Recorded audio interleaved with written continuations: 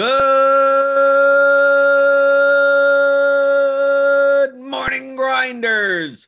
Welcome to the DFS pregame show here on Roto Grinders. I'm Jordan Cooper, a.k.a. Blender Ed, Blender HD. You can follow me there on Twitter. And this is the show where we go over yesterday's slate for a little bit, review it, right? If you were contrarian yesterday, you probably did well. If you played the chalk, you died. You went down with the ship. And then we'll talk about today's slate. We got 15 games. We got all the teams playing today. I don't think there's any weather concerns, so I don't even think we have to worry about that. So we'll talk a little bit about that. We talk about DFS strategy on this show, not picks, not plays, right? Not locks of the day, things like that. So if you have any questions about DFS strategy, post them in the YouTube chat. I see you guys in there. Daniel Hutchins, Jerome Lewis, Michael Dompier, Hog Lawrence, Frederick Dute, Card Fan, Brandon McNeil, Chandler Cannon, Sal Caro, EOW 2389. It's his, I don't know. I guess that's his license plate. I don't know. GR Sauceda 12. Hit that thumbs up button, as always. Thumbs up. Give me the thumbs. The thummy thumbs. I don't got any apple juice. I'm out of apple juice. I just got my normal Propel peach water. Peach? No, it's Mandarin orange. Mandarin orange today. So keep it cold. Hit the thumbs. Hit the subscribe button if you're new here. Hit the notification bell to know when we go live. Yesterday was, well, if you played the chalk yesterday, you'd lost. You lost. The Padres, the Padres Rockies game was one of the highest totals of the season. And I guess Austin Gomber is the real deal. Right? If you played Gomber instead of the chalk Padres, you probably did very well. We have Tatis with a 0 at 29% ownership on DraftKings. They were more owned on FanDuel. Machado 0, 20% owned. Grissom, Grissom hit a home run. These are not okay. This is not updated for the last. Yeah, Grissom hit a home run right at the end. Pham had a double, so he has more than 3. Okay, so I guess this has not been completely updated. So I guess Grissom got there, right, at 18%.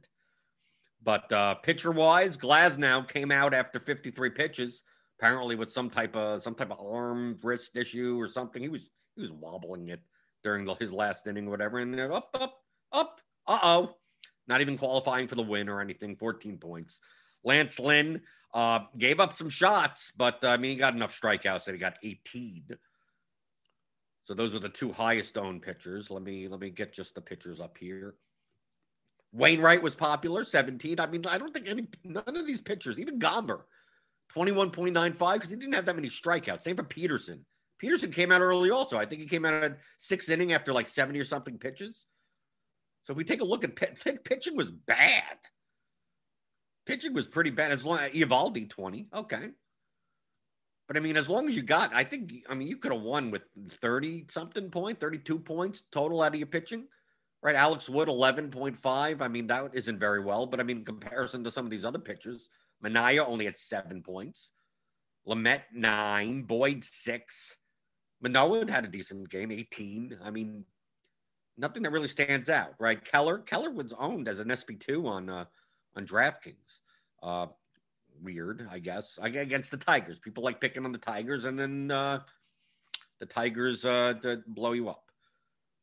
We can see here across the board, FJ Board got a little bit off the board on pitching in a lot of his lineups, but for the most part, as we normally see. I think even I slew for you. Yeah, a little bit. A lot of John Lester. Wow. Okay. John Lester, 8%. Who's he been? Bobby? Who's Bailey Falter?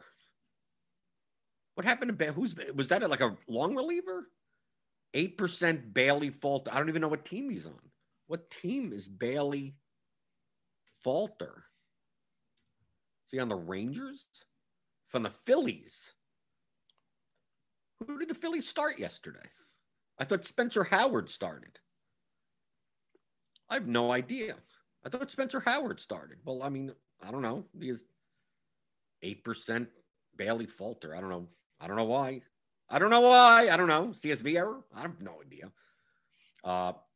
Gutierrez had a decent game, even though I played Milwaukee against him. Maeda was horrible in the first inning, good in the second inning, and then died. Right? So he ended up with 1 point. But really, you didn't have to get many points out of your pitching spots and stacks. I mean, other than I think the Tigers, the Reds, and the Devil Rays. Are they still called the Devil Rays? No, the Rays. Like because the Rays had 3 home runs. So if you got like Meadows or Rosarina and Lowe, like that was like good enough for your stack. But like nothing really went off yesterday. I mean, the scoring was low. I mean, with the comparison of days on Sunday, you needed like 7 million points in order to cash. Yesterday, it's like, dude, the cash line was like 72 points. Because that's what happens when the chalk fails. And the day before is that's what happens when all the chalk goes nuclear. But we take a look at, if we get rid of the pitcher's ownership right here. As usual, I mean, I know Ahabro and Slewfoot had a little bit more of the Padres than the field. But it's not like most sharp players like faded the Padres. Maybe not as owned, right? So, I mean, 15, 26, 25, 14, 17, 19. So it's not like the X button type of thing. Like Coors is going to be popular. Let me X them out. They had plenty of them. Same for the Rockies, like Ryan McMahon. Okay, across the board. I mean, it's not significantly. I mean, you see yellow here, which means it's going to be under. But a lot of sharp players had Pirates because they were cheap against Leicester, right? People like picking on Leicester, but they didn't really get there. I mean, who really got there on the Pirates? Like that stack didn't get not really many stacks got there, right? Like the Blue Jays, stack didn't get. Oh yeah, Vlad hit a home run, great. But what else? What else is new? Or the Indians, like Jose Ramirez, 14 points. Okay, well, how about else? I mean, we take a look down on the fantasy points column, like not many people scored that many points. I mean, the Royals were decent, I guess. But the Reds were the main one because they had Aquino, they had a couple of Votto home run. India had a big game with some stolen bases. Right, Schwarber, one off. Okay, we got 24% over here. Squirrel Patrol. Schwarber, India, 14. Verdugo, I mean, whatever. Yelich was only 3% owned on DraftKings. Wow. Surprised. I mean, I played on FanDuel yesterday. He was a little bit more. He was like 10% owned on FanDuel. Patrick Wisdom, no one owned him, right? Some Cubs down here. Tigers. Oh, it's a decent amount of Tigers from some sharper players. Right, against Keller, right? It makes more sense on draft. See, the Tigers made more sense on DraftKings due to Keller's ownership. It's not like Keller was that owned, but 13% is better than nothing. Like on FanDuel, Tigers weren't as valuable from a relative value standpoint. I always make that distinction that a team that is slightly lower projected, that is slightly underowned, is more valuable the more owned the opposing pitcher is, because you get this. The better that they do, that you get to skip more of the field, right? I hope you understand that concept, and that's why in FanDuel it's kind of hard to play those leverage stacks unless you're stacking against like the best pitchers on the slate. So on FanDuel, it's like Glasnow, Lynn, Wainwright. It was pretty much like the chalk. So yeah, Tampa Bay, I guess you could have, right? But I mean, like on a 13-game slate, you have so many other options. I mean, I played the Phillies at like 2% ownership yesterday. Did I need to stack against Glasnow or something? No, I don't need to. I already have a 2% owned stack that I could find that's not against the better pitcher. But on DraftKings, where you have to play 2 pitchers, you're going to see, there's going to be some ownership. Play the Diamondbacks against Wood. Play the Tigers against Keller. Or hell, play the Marlins against Wainwright. Doesn't mean it's the best play. I'm just saying that you get more value out of what they're current. You get more relative value. So when you're taking a look at like projections and ownership, take that into account. So if you see like, okay, the Marlins project not great, right, towards the bottom, but they're also not going. They're not going to be that owned also. And you're like, well, if the Marlins do well, I get to knock out like 27% of the field at the same time. Well, that's much more valuable than playing, let's say, like a Philly stack against Gonsolin, right? Like something like that. Like, well, no one owns him. Like if the Marlins and the Phillies, for whatever reason, they weren't. They were projected to be about the same. If I go to the stack projections, for instance, let's look at FanDuel for today, just based on the current bat projections as of now. So we go by just sort by points, whatever. The Padres are way up. I mean, this is going to be stupid. I mean, look at the difference right now between the ceilings. The Padres right now, through the bat projections, have a almost 21 point ceiling difference between the next team, which is the Rockies. That's wild, right? Because they probably have a 7 total or something against Chichi Rodriguez. Let's see, what is their total in the game? Yeah, 7.06. Yeah, okay. You take a look at this, but I'm talking about like on the bottom in this middle range or something like that. Like you look, it shows all the starting pitchers here. So let's say like we could take a look who may be popular or something. Like Mike Minor maybe be popular today. Let's see. Let's take a look at FanDuel. What do we have as? Yeah, Mike Minor is going to most likely be the highest owned pitcher. It's not that great of a pitching slate. So on FanDuel, Mike Minor, if he's going to be 23% owned, the Tigers actually rate out to be a good point per dollar. They're right in the middle, right? They're right in the middle here. So like if you had to choose, if you had to choose, you can only play one. And you're like, do I play the Tigers against Minor or let's say a similarly priced team, like maybe the Mariners against Hap, right? This is on FanDuel, so I'm showing you this. So the Tigers project slightly lower, like slightly, right? I mean, not even a point, right? The Mariners, I mean, who cares about the point per dollar value? But like when you play the Mariners, it's like no one's rostering J.A. Happ, right? You go up here and like Kansas City.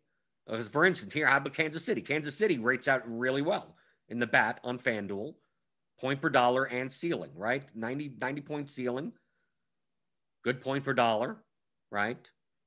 Up here. The Tigers are only like 2 points lower. That's it, only 2 points. A run scored, a walk. That's it. That's the only difference between the two. But Casey Mize is, I mean, who's playing Casey Mize today? Is Casey Mize being owned? No, nothing, right? So if Mike Minor is owned and you had the choice, you had to choose between the two, the Royals and the Tigers. It's from a how to win first place perspective, the Tigers would be more valuable to you.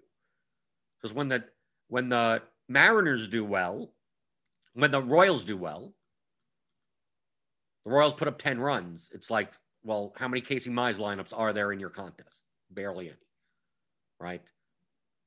But when the Tigers do well, 23% of the lineups are now falling while you're rising. That's what's called relative value. So it'd be more beneficial to play the Tigers against Minor than you would to play the Royals against Mize. So we can take a look here, like Taijuan Walker against the Cubs, Castillo against Milwaukee, Corbin, the Pirates against Corbin. So you take a look at these teams, right? Pittsburgh, Milwaukee, Cubs, Pirates, Brewers, Cubs, Tigers. So we take a look. Pirates. Where's the Pirates? Pittsburgh. Oh, well, okay. They're decently up here. No. That's the Phillies. Where are the Pirates? Okay, they're down here. Okay. Now the Pirates are down here. The Brewers. Where are the Brewers? I can never find these teams. Okay, the Brewers are over here. Brewers are the same range. Who else do we have? The Cubs? The Cubs are a little bit up over here. 88. Okay, a little bit, much 4-point difference, something like that. So if you're going to play a team in this range, in this ownership, like if you go, okay, I'm gonna take the Tampa Bay or something against Keuchel, or the Giants against Corbin Martin, or the Marlins against Kim, or Arizona against Sam Long, or whoever. It's like it would be so much at the similar projection. It would be so much better to take a similarly projected team, probably similarly owned, and at least apply leverage on one of the starting pitchers. I'm talking for FanDuel. Like Trevor Rogers is going to be owned.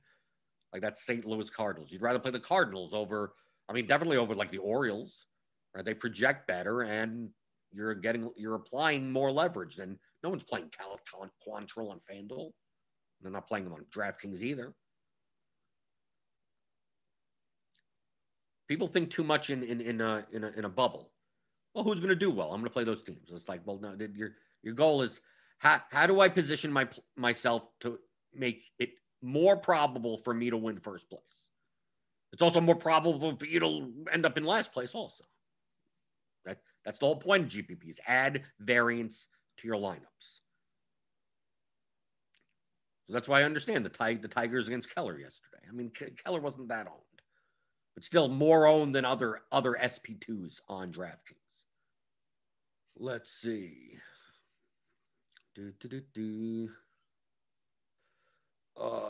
Danny Lewis. You new here? Mr. Danny Lewis. Danny Lewis is here. I'm a 31-year-old roto player, Bill James days. Okay. When going through the slate, what basis to determine what your best plays? Well, number one, there aren't plays. It's only lineups to concentrate upon. And people are already answering. All you have to do is you don't have to look at anything. I'm literally showing you. I mean, I'm literally like this is how I play. This is how most good DFS players play. My projection system, which I use the bat from Derek Carty, right here at Roto Grinders, it already does all the stuff for me. All the stuff about baseball is already in the numbers. It's already put in there. It's already given me a range of outcomes. It's already doing all that. Matchups, ballparks, launch angles, whatever's in there. Anything that's relevant and predictive is already going to be in these numbers. So once I have these numbers, it's just a matter of solving math problems versus the unknown variable of what your opponents are going to do. That's the big thing of predicting what your opponents are going to do and building better lineups than the field will be. As many as you can from an expected value standpoint.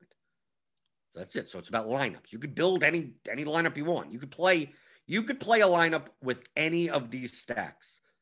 Any of them. Literally, this 30 on today's slate. You could probably build. Let's do that as an experiment, just to show. Okay. Let's run that. Let's do FanDuel. Make it easy. Do FanDuel or do DraftKings to make it easy. I already have the stack projections up for FanDuel. Let's do FanDuel. Okay. So I don't necessarily play 4X, but let's do 4X just to show like this, just a stack, a 4-man stack. Okay. I'm going to do 100%. I'm going to use one unique. I'm going to really, you could use, 33 to 35. It's probably going to fill it all. Let's see. How many teams do we have on today's slate?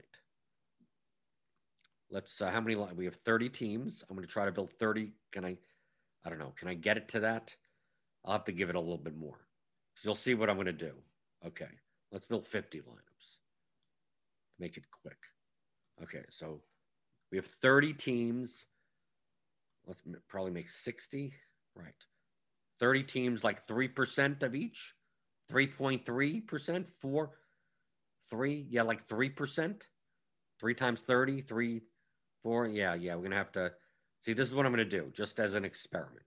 Okay. So we're doing 4X, which means it's just 4 one-offs. Not saying you should build those types of lineups necessarily with only one team correlation. But let's say we put in primary stacks 3. Can we? Oh, okay. No, I don't think we could do. Never tried to do decimal points. Let's do 3s. So I'm forcing the builder to give me at least one of literally every 4-man, the best 4-man stack on any team. Okay. And whatever pitchers, right? We got whatever pitchers. It doesn't matter. Salary doesn't matter. Whatever. Okay. I'm going to build 60 lineups just to get something. Because like I said, you could probably build a lineup with a 4-man stack of any team on the entire slate. And that lineup would probably be plus EV for some type of contest. Not necessarily the contest that you're playing, but for some type of contest. Okay, because we have ownership here. I mean, if we just let's base it on the projected ownership as of like 10 o'clock in the morning, which I don't necessarily, it could change. Okay. Okay, so we're getting obviously a lot of one-offs, or I'm getting a lot. I'm gonna just go a lot of Padres. Why is it not going by my maxes? Let's see. How did I screw this up? Primary stack max. Primary stack 4. This should do it. Or it's just, it's not giving it to me. Let's see. Team max exposures by tax type. I never use it in this way. It should give me 100.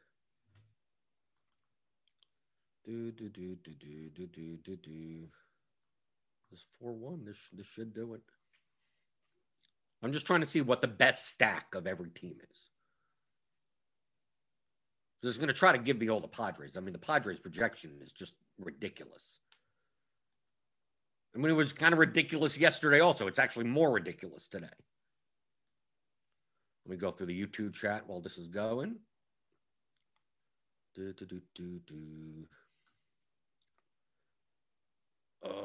Okay, everyone's talking amongst themselves. Sal Correo, does 5-3 have much more upside than 4-4 and DK? It depends lineups. It's lineups, not players. Okay, did we get it? No, we're still getting a lot of Padres. Why am I getting? Okay, are we getting multiple teams? I mean, obviously, I'm going to see Padres in most of my lineups. Doesn't seem like I'm getting like every team or something. Okay, I guess I just a lot of them are going to be at the bottom. Okay, so let's look at stack summary. Right. Okay. I'm getting a good selection of four hitter stacks. Okay. So obviously San Diego is going to be like, we go to San Diego stats, right? Here's the projection: 150.17, 135 ownership. Okay. So remember that 150, 135. Let's go to KC. 147, 144. I mean, this is a 4-4, obviously, with four Padres in it. So here, 147, 144. So you're dropping 3 points in projection. You're gaining a little bit in ownership. Okay, let's go to Boston. 146, 116. Okay, you're dropping about 4 points and you're gaining maybe 30, 40 in ownership. So here's a Boston lineup. Colorado lineup. Similar, 146, and you're dropping to 99. Okay, that's a good lineup. Washington, 146, 150. Okay, so you're not giving up that much projection for Washington. Obviously, you're pairing a lot of this with the Padres anyway. Philadelphia, 144, 99. Okay, so this isn't bad. Cleveland, 144, 133. Okay. Probably the other one is a little bit better than this, but still, here you go with the Cleveland lineup. A Yankee lineup, 144, 122. Okay, this is doable. Mariners lineup, 143, 135. Minnesota, 143, 82. Okay, this doesn't look that bad at all. So you play this lineup. Other Minnesota lineups may not be as good, right? May not be as good. So 143. Detroit, 143, 127. Okay. Cincinnati, 142, 128. It's still in the similar range, about 7 points in projection and similar ownership. Dodgers, 142, 128. Mets, 141, 113. So we're going to start getting lower. Cardinals, 141, 98. Oakland, 141, 129. So maybe not as good as the Cardinals one, because Oakland may be a little bit more owned. Miami, 140, 124. Cubs, 140, 101. Atlanta, 140, 109. Toronto, 139, 113. San Francisco, 139, 127. Milwaukee, 139, 133. Baltimore, 139, 126. Arizona, 136, 113. So Arizona's now we're starting to get off the beat. Now we're giving up a lot more projection. But based on the ownership here, large field, probably large field only, maybe not in the smaller fields. Astros, 138, 129. Angels, 138, 80. And the Rangers, 120. Here's the Rangers, 126, 76. So you're giving up like 24 points in projection, but I mean, you're getting a lot of ownership here. So maybe this lineup could be good for like the largest fields. You're giving up a lot of projection. You're giving up more than a home run's worth of projection. But you're getting like 50 points lower ownership. Obviously, you're still playing Machado and Tatis in the lineup. This is what I mean by lineups, not players. Like, you could play the Rangers, right? But if you didn't play Machado or Tatis, your projection is going to go down even more.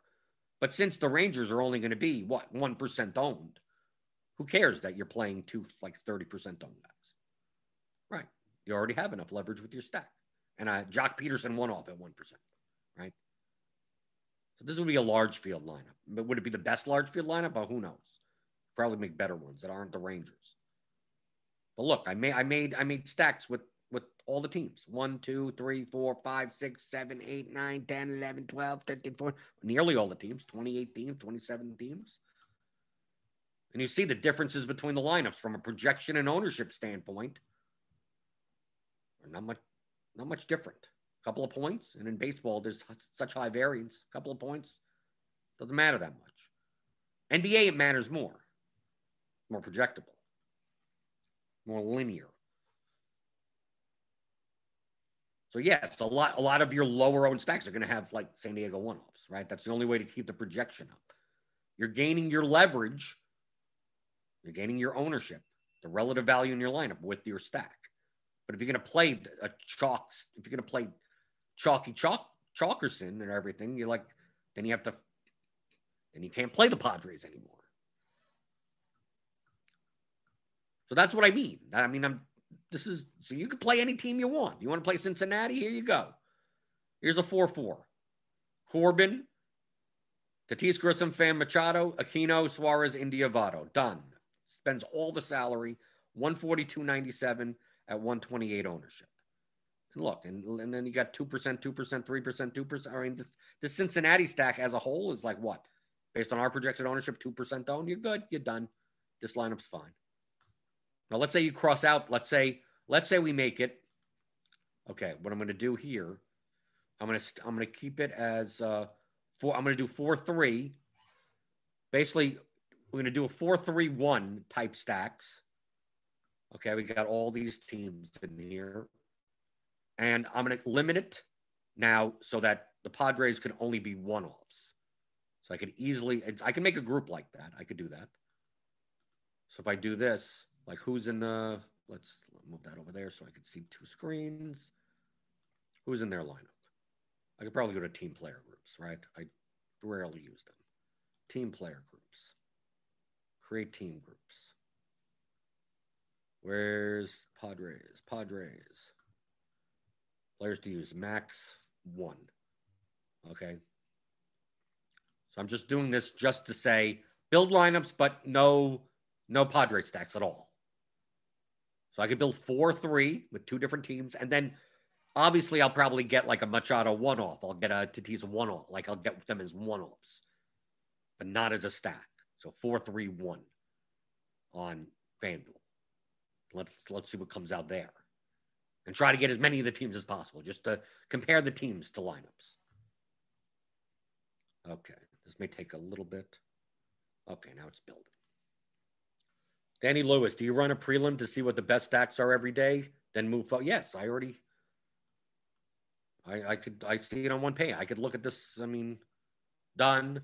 Padres, Rockies, Red Sox, Nationals, India. It's all in the projections already. Obviously, the starting lineups aren't in because obviously this guy, Tatis is not in the lineup for the Padres. Obviously, their projections are going to go down, right?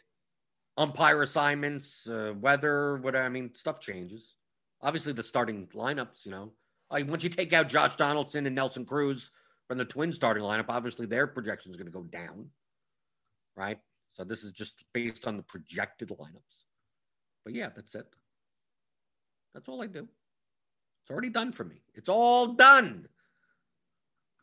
I mean, I could create something like this myself. I could build my own model. It'll take me 5+ years to get it even remotely as close as what Cardi could do.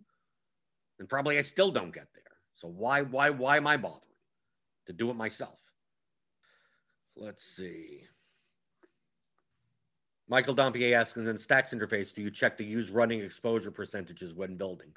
That's if you're having problems with getting a diversification. If you're running, that's more useful. Where is it? In the builder rules? That running exposure percentages when building is that, like, if you're setting, let's say you set a pitcher for a max exposure of 50% or 40%. So when it builds the first, like, and you're building 100 lineups. So when you build the first lineup, you technically have 100% exposure of all the players in that lineup because it hasn't built the other 99 lineups yet. So it's going to look at that and go, oh, well, I have too much of these guys. So your next lineup may not have any of those players in it, right? And then you have an 8v8 or whatever, and now you have 50% exposure to both those players. So it kind of runs. So if you're playing a 150 set, like a straight 150 set or whatever amount of lineups you're playing, you're putting into all your contests, there's almost no need for it, right? It doesn't, the order in which the lineups come out don't matter because they're all going to everything anyway. But if you're running all uniques, something that I do, so like I'm going to play 20 in the 20 max, and then a separate 60 in the 150 max, and then a $44 entry, and then this. So like typically I order it by field size. Like you could use running exposure percentages, so you don't have like all of your exposure to like one guy in only certain contests. Because what'll end up happening is it'll give you more higher fantasy points towards the top, and like your contrarian pitchers will all be at the bottom, and they'll all end up being in that $3 max. And you're like, oh, I got 34 points out of Anthony DeSclafani, and it's like, and I have 10% of them. Yeah, but all 10 out of the 100 lineups are in the 20 max, right? It's not even in like the $18 bat flip or anything else because, yeah, you got 10%, but his projection's obviously lower. It's going to be towards the bottom, and he didn't run running exposure percentages, so it's going to just throw them all at the bottom. But like I said, if you're putting all of your lineups in the contest that you're playing, there's no need for this, right? I guess you could. Maybe it'll give you a little bit more diversification. It shouldn't. It's going to try to give you whatever exposures you have. So I don't think it's going to matter that much. Okay, let's go to my lineups. Okay, so what do? We took out. Okay, so there we go. So now the Padres are only one-offs. And we could see here the difference between playing the Padres as one-offs and playing the Padres as part of a stack is like you're giving up like at least 9-point projection, which is fine in large fit. You're fine. Okay. So now we have basically a 4-man Rockies, 3-man Red Sox. You can see the combos here, right? You can see all the combos here, all the stack summaries, right? We're trying to get a bunch of everyone. Okay. So let's take a look at the best. This is 3 or 4-man. Colorado, we got it up here. 141 at 59. Like now, because you're only playing the Padres as one-offs, this ownership, I mean, look, you're giving up 9 points in projection, and look how much ownership you're getting. I mean, you're getting a ton. Like these are GPP lineups. These are the lineups that you're playing, right? And look at this ownership. Yeah, you can play a Chalky Tatis as a one-off in there. Yeah, why not? There's a Dodgers one. 138. I mean, we could just even go by just total fantasy points. 141 at 59. 138 at 81. 138 at 56. So like, okay, here's the lesson. This is what I mean by lineups, not players. If you had a choice between playing this lineup up here or this lineup down here, assuming that projected ownership is accurate, assuming that obviously the projections are accurate, like this lineup 16 over here is way better than lineup 18. Lineup 18 projects for 0.57 more. But the difference is 81 cumulative ownership to 56. So this lineup would be better. Be higher expected value. And when I say this, did I mention any single player in this lineup? No. I didn't say, well, I said this is a Dodgers stat. This is Dodgers 4, Twins 3, Tatis 1 off. This is Twins 4, Red Sox 3, Tatis 1 off. Both with Corbin in it. But it's not like, well, Turner versus Donaldson. I don't care. That's what the numbers are there for. I was able to assemble a lineup that only gave up this much and gained that much ownership. So you take a look at the lineup above it, right? 141.05. So this lineup has a nearly a point and a half, 2.5 point higher projection and lower ownership. So why the hell would you be playing this second lineup? You play the second lineup if you can't find any, if you're playing 100 lineups and you're looking for as many of these lineups over those lineups.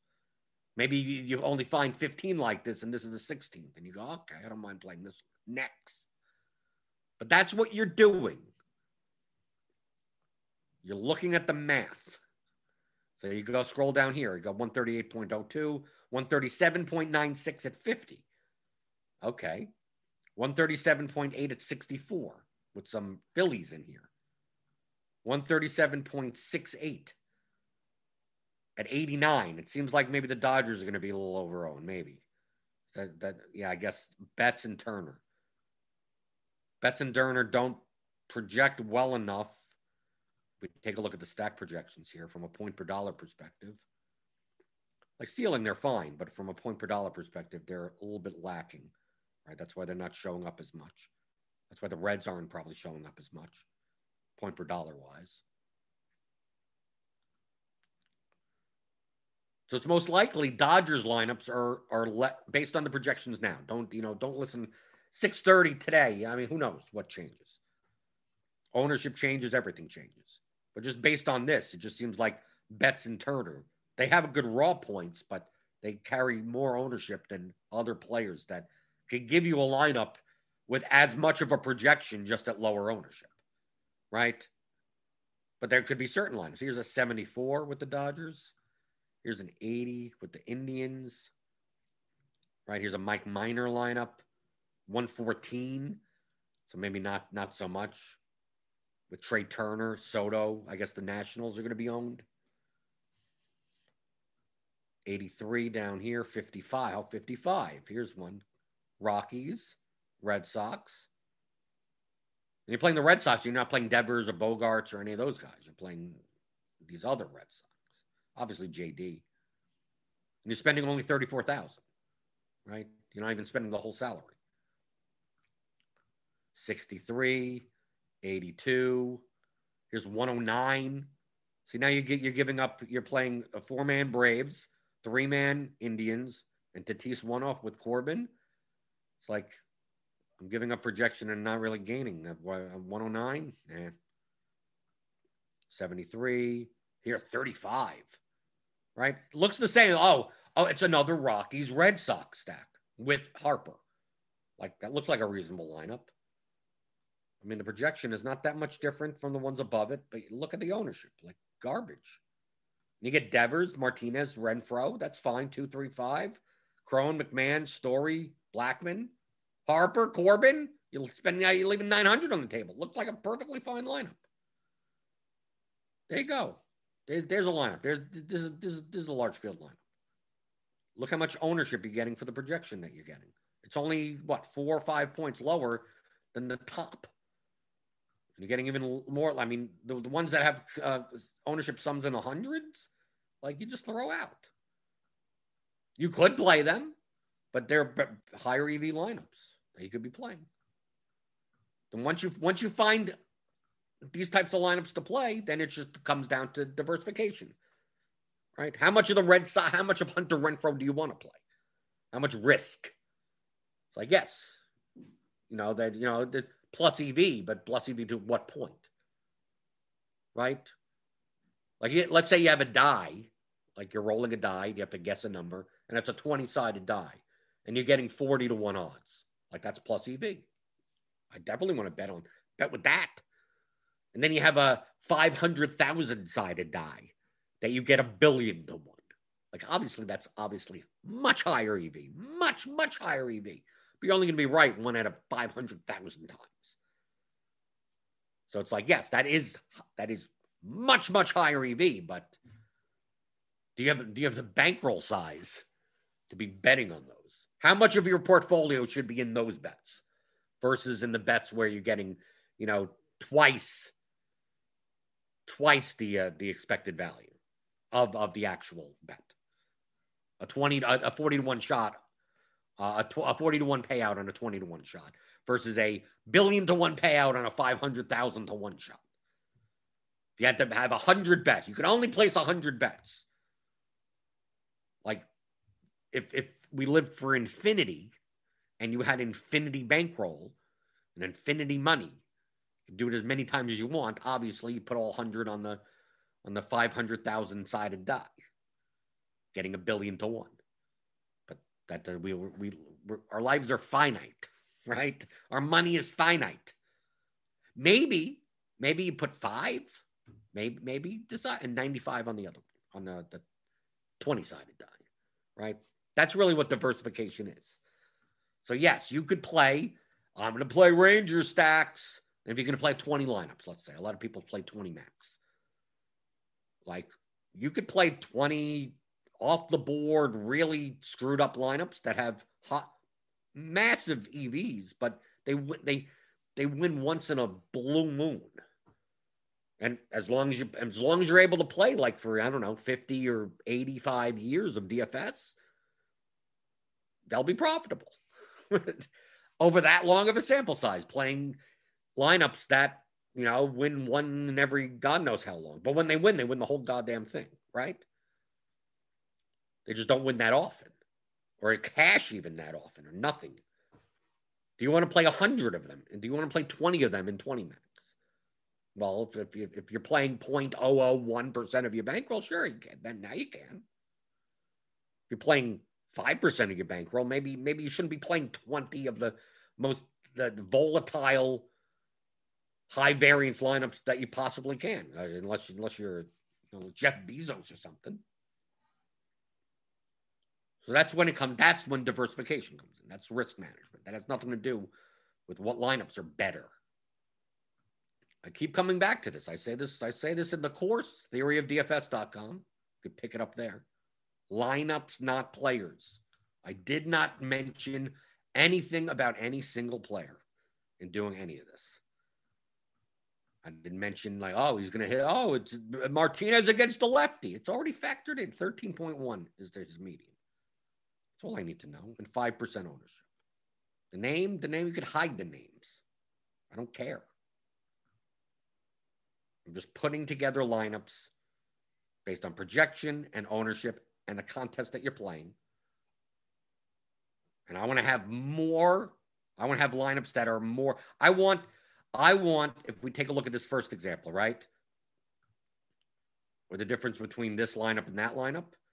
Like, I want to have more of these lineups while the field has more of these lineups. Like, that's what you're doing. Another good player may have built, another good player may have said, I'm going to build a lineup with a 138.59 ownership projection and 81 ownership. I think that's good. I'm going to put it in. I'm putting in a lineup that's similarly projected with even more relative value. And then my opponents are like, they're putting in a lineup, with, some 114 ownership, some in a lower projection. Like, thank you. And this may still be a good lineup. It's all relative to your opponents, the field. And that's why in large field tournaments, there's a lot of bad lineups. When you play the smaller field, when you play the sharper contests, you may not find those bottom 20% lineups. And when I mean bottom 20%, it's from a first place equity standpoint, not a cashing standpoint. There will be people today on FanDuel on their large field GPP that will be playing some of the lineups that I first sprung out. Right? These 4-man Machado, Tatis, Pham, Grissom type lineups, chalk pitcher, that type of lineup with a high, like with a 150 projection and like 170 ownership. Like that's a bad lineup for that contest, for a large field contest like that on FanDuel. That's a bad lineup. Little first place equity, but it projects better. Okay, so you have limited relative value in the lineup. If we ran this out 10,000 times, you're going to lose money playing that lineup. Me, I'm going to play the lineup with a third of the ownership, right? A third of the ownership down here or something like that. Yes, I'm going to win less often, but when I win, I'm going to win $30,000, $10,000, $5,000. So we ran it out 10,000 times. This lineup is going to be more profitable than your lineup. That's why I like the large field GPPs, because in smaller field stuff, the sharper players build sharper lineups. So this lineup over here may not have as much first place equity because in relation to the other lineups, which are being made by sharper players, they're building lineups that are similarly projected and similarly owned, right? More in that range. So that's what makes them harder. They're easier to win because they're smaller. So easier is, you'll win them more often. Doesn't mean you'll be profitable. Large field, it's hard to win. But when you win, it makes up for all your losses, and then you have twice the amount of profit on top of that. But this is lineups, not players. Going through the YouTube chat. I see a Hubro is here. Imagine having your own MLB model and obsessing over every aspect of it when the bat is right there. There you go. Frederick Duke asks, I assume the CSV export lists the lineups in whatever order I have the lineup sorted in lineup HQ. Yes. Whatever the sort you have up here, that's what the CSV is going to come out. It didn't used to be like that, but so I'm part of the lineup HQ team now. That was one thing that I said. It has to be, it used to just be fantasy points, no matter what you did. But now if you want to sort it by ownership, right? Total pwn, up and down, and then export by that, you could do that too. Obviously, you could save the lineups and then reorder them or something. I mean, you could. Why take the time to do that? But you could if you wanted to. So yeah, so there's a good explanation. This is why, like, in this example that I went over, as far as looking at lineups, right? This is not something that I need to do. I mean, I could visualize this myself. That's what I could just look at the stack projection. Because the Padres are going to be just jammed into everything, and they're going to be high projected. How do I get ownership and move? I mean, I've been doing this for a long time. When you hand build, it's easy to see. It's like, well, I'm going to need a shortstop if I don't play Tatis, and then I go, okay, things come quicker to you. But you can see how, like, none of this has to do with baseball.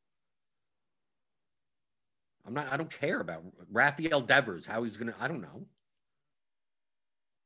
He's 12.05 at 9%, and he's 3,400, and he's third base eligible. Okay. Does he fit into lineups? I go through all here. He's Castellanos. We talk about the Reds. Yeah, let me look at Castellanos lineup. 130, giving up a lot. Projection. Goldschmidt, Edmund, Arenado, Suarez, Aquino, Winker, Castellanos with Corbin. I guess it's doable. Large field. I mean, 130. It's not one of the better lineups. Right, with Castellanos, because they're priced up, and the Reds have a high ceiling, but their medians aren't very good. They're okay. They're average. But like Aquino at 2,200, yeah, 122, leaving 2,000 on the table. Like, yeah, 59 ownership sum. So you're getting a ton of ownership, but look at the median, 122. We were looking at lineups before that have like 10, 15 points higher projection at the same ownership.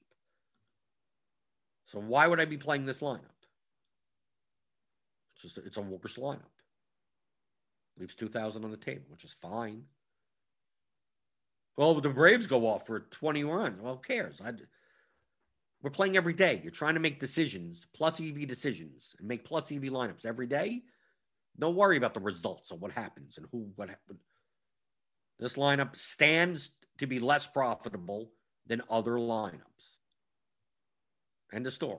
And you just play DFS. It's one long game, and as long as you're making better lineups than the field and higher first place equity, you win money.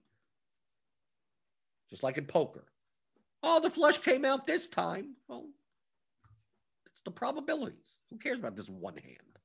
You stop. Are you quitting playing poker? You know, that's the last hand ever of poker ever on the planet. Like, no. Big ticket MN in 20 and 25 max. Do you still focus on ownership? Yes. It's the core. These are core concepts of DFS. Your goal is not to play the highest projected lineup. From a median standpoint, that's a cash lineup. That's a double up. That increases your chances of cashing. If you like cashing at a high rate in GPPs, feel free to play the highest projected lineups. Now, just because you cash at a high rate doesn't mean you can be profitable. You'll get that 1.5x, 40% of the time, right? And it's going to see, oh, okay. And maybe you get a 2x or a 3x here. It seems like, I'm close. I'm winning. Okay, I'm getting there. And you're not coming in last place a lot of times. And then you look at the end of the year, end of the season, it's like, I'm down 8%. How did that happen? So, yeah, because it had no shit. You barely ever had a shot at winning. All the money's in the top 10 spots. Top 5, top 2, top 1. That's where you should be aiming. So you can't just play the highest median projected lineup. That's going to be owned. I can't just go in here and just go, okay, let's see. What's the top projected lineup on FanDuel? Corbin, Hoskins, Hernandez. I mean, it's a stack. Yeah, sure, it's the Padres. But good luck winning a GPP, large field GPP with this. I guess a 2% owner Renfro. I mean, I guess there's 1% owned guys here. What? We got 135 at 150 with just a 4-man stack and 4 one-offs. Or you got a 2-man, a 4-2-1. I mean, I guess it could work out. But this exact lineup will also be owned. I mean, like, even the combination will be owned because other people use the bat also. So your goal is to find that sweet spot. That's what I do. I try to find a sweet spot between projection and ownership for the contest that you're in. Obviously, I focus more on large field contests. So I'm willing to give up projection to get a ton of ownership, get lower ownership. So I may not even play lineups that have this high. I mean, this may not even be in my pool at all. Like, no, I don't want to play lineups that are even, maybe I don't want to play a lineup that's over 100 or 90. Or maybe I only want to play some lineups that are around there. And obviously ownership sum is a flawed, is not perfect. It's a blunt tool. Ownership product would be a little bit better. And also you have to realize that really everyone is kind of correlated in your lineup. Like Zimmerman, Castro, Turner. Like there's going to be, it's more likely that Castro and Zimmerman are in Turner lineups because of the way people stack in MLB. So it's ownership sum is not like a perfect type of metric. It doesn't take into account correlation or roster construction constraints with salary or position. But it's a broad, blunt way to look at the differences between two lineups from an ownership perspective. Okay, so I hope that helped. I mean, I've showed this before. It's not like this is new. If you watch the pregame shows, you'll see this. If you get the course Theory of DFS, it's a 15-hour audio DFS masterclass. I explain all these concepts. If you want nice structured education, as it looks like that my site is down, I guess, or it just takes so long to load. I have no idea what's going on. I guess, is it down? Where is this? My internet down? My internet can't be down. Well, I'll figure it out. Okay. Oh, loads on your end. Okay. Okay, so maybe I'm having proxy problems or something. So go to theoryofdfs.com/masterclass. Oh, the site isn't okay. So it's just me then. Okay, good. It's not down. So go there, theoryofdfs.com. Pick it up. 15 hours. It explains all of this. If you don't want to have to search through like a million shows that I've done. It's all in one place. And you'll get better, right? So that's what I try to do here. Try to teach you the skills to be a better DFS player. Not about the picks, not about the plays, not about anything. It's about the apple juice, actually. I mean, even though I don't have any, that's what I need to get. I need to get apple juice today. I'll probably go out. I'll go out to Kroger and get some apple juice. Because I'm here teaching the DFS, as I always do. Reviewing the MLB slates, going over today's slate. We kind of did a little bit. Because I'm here. Mondays through Fridays, 11 o'clock Eastern. For the DFS pregame show on rotogrinders.com.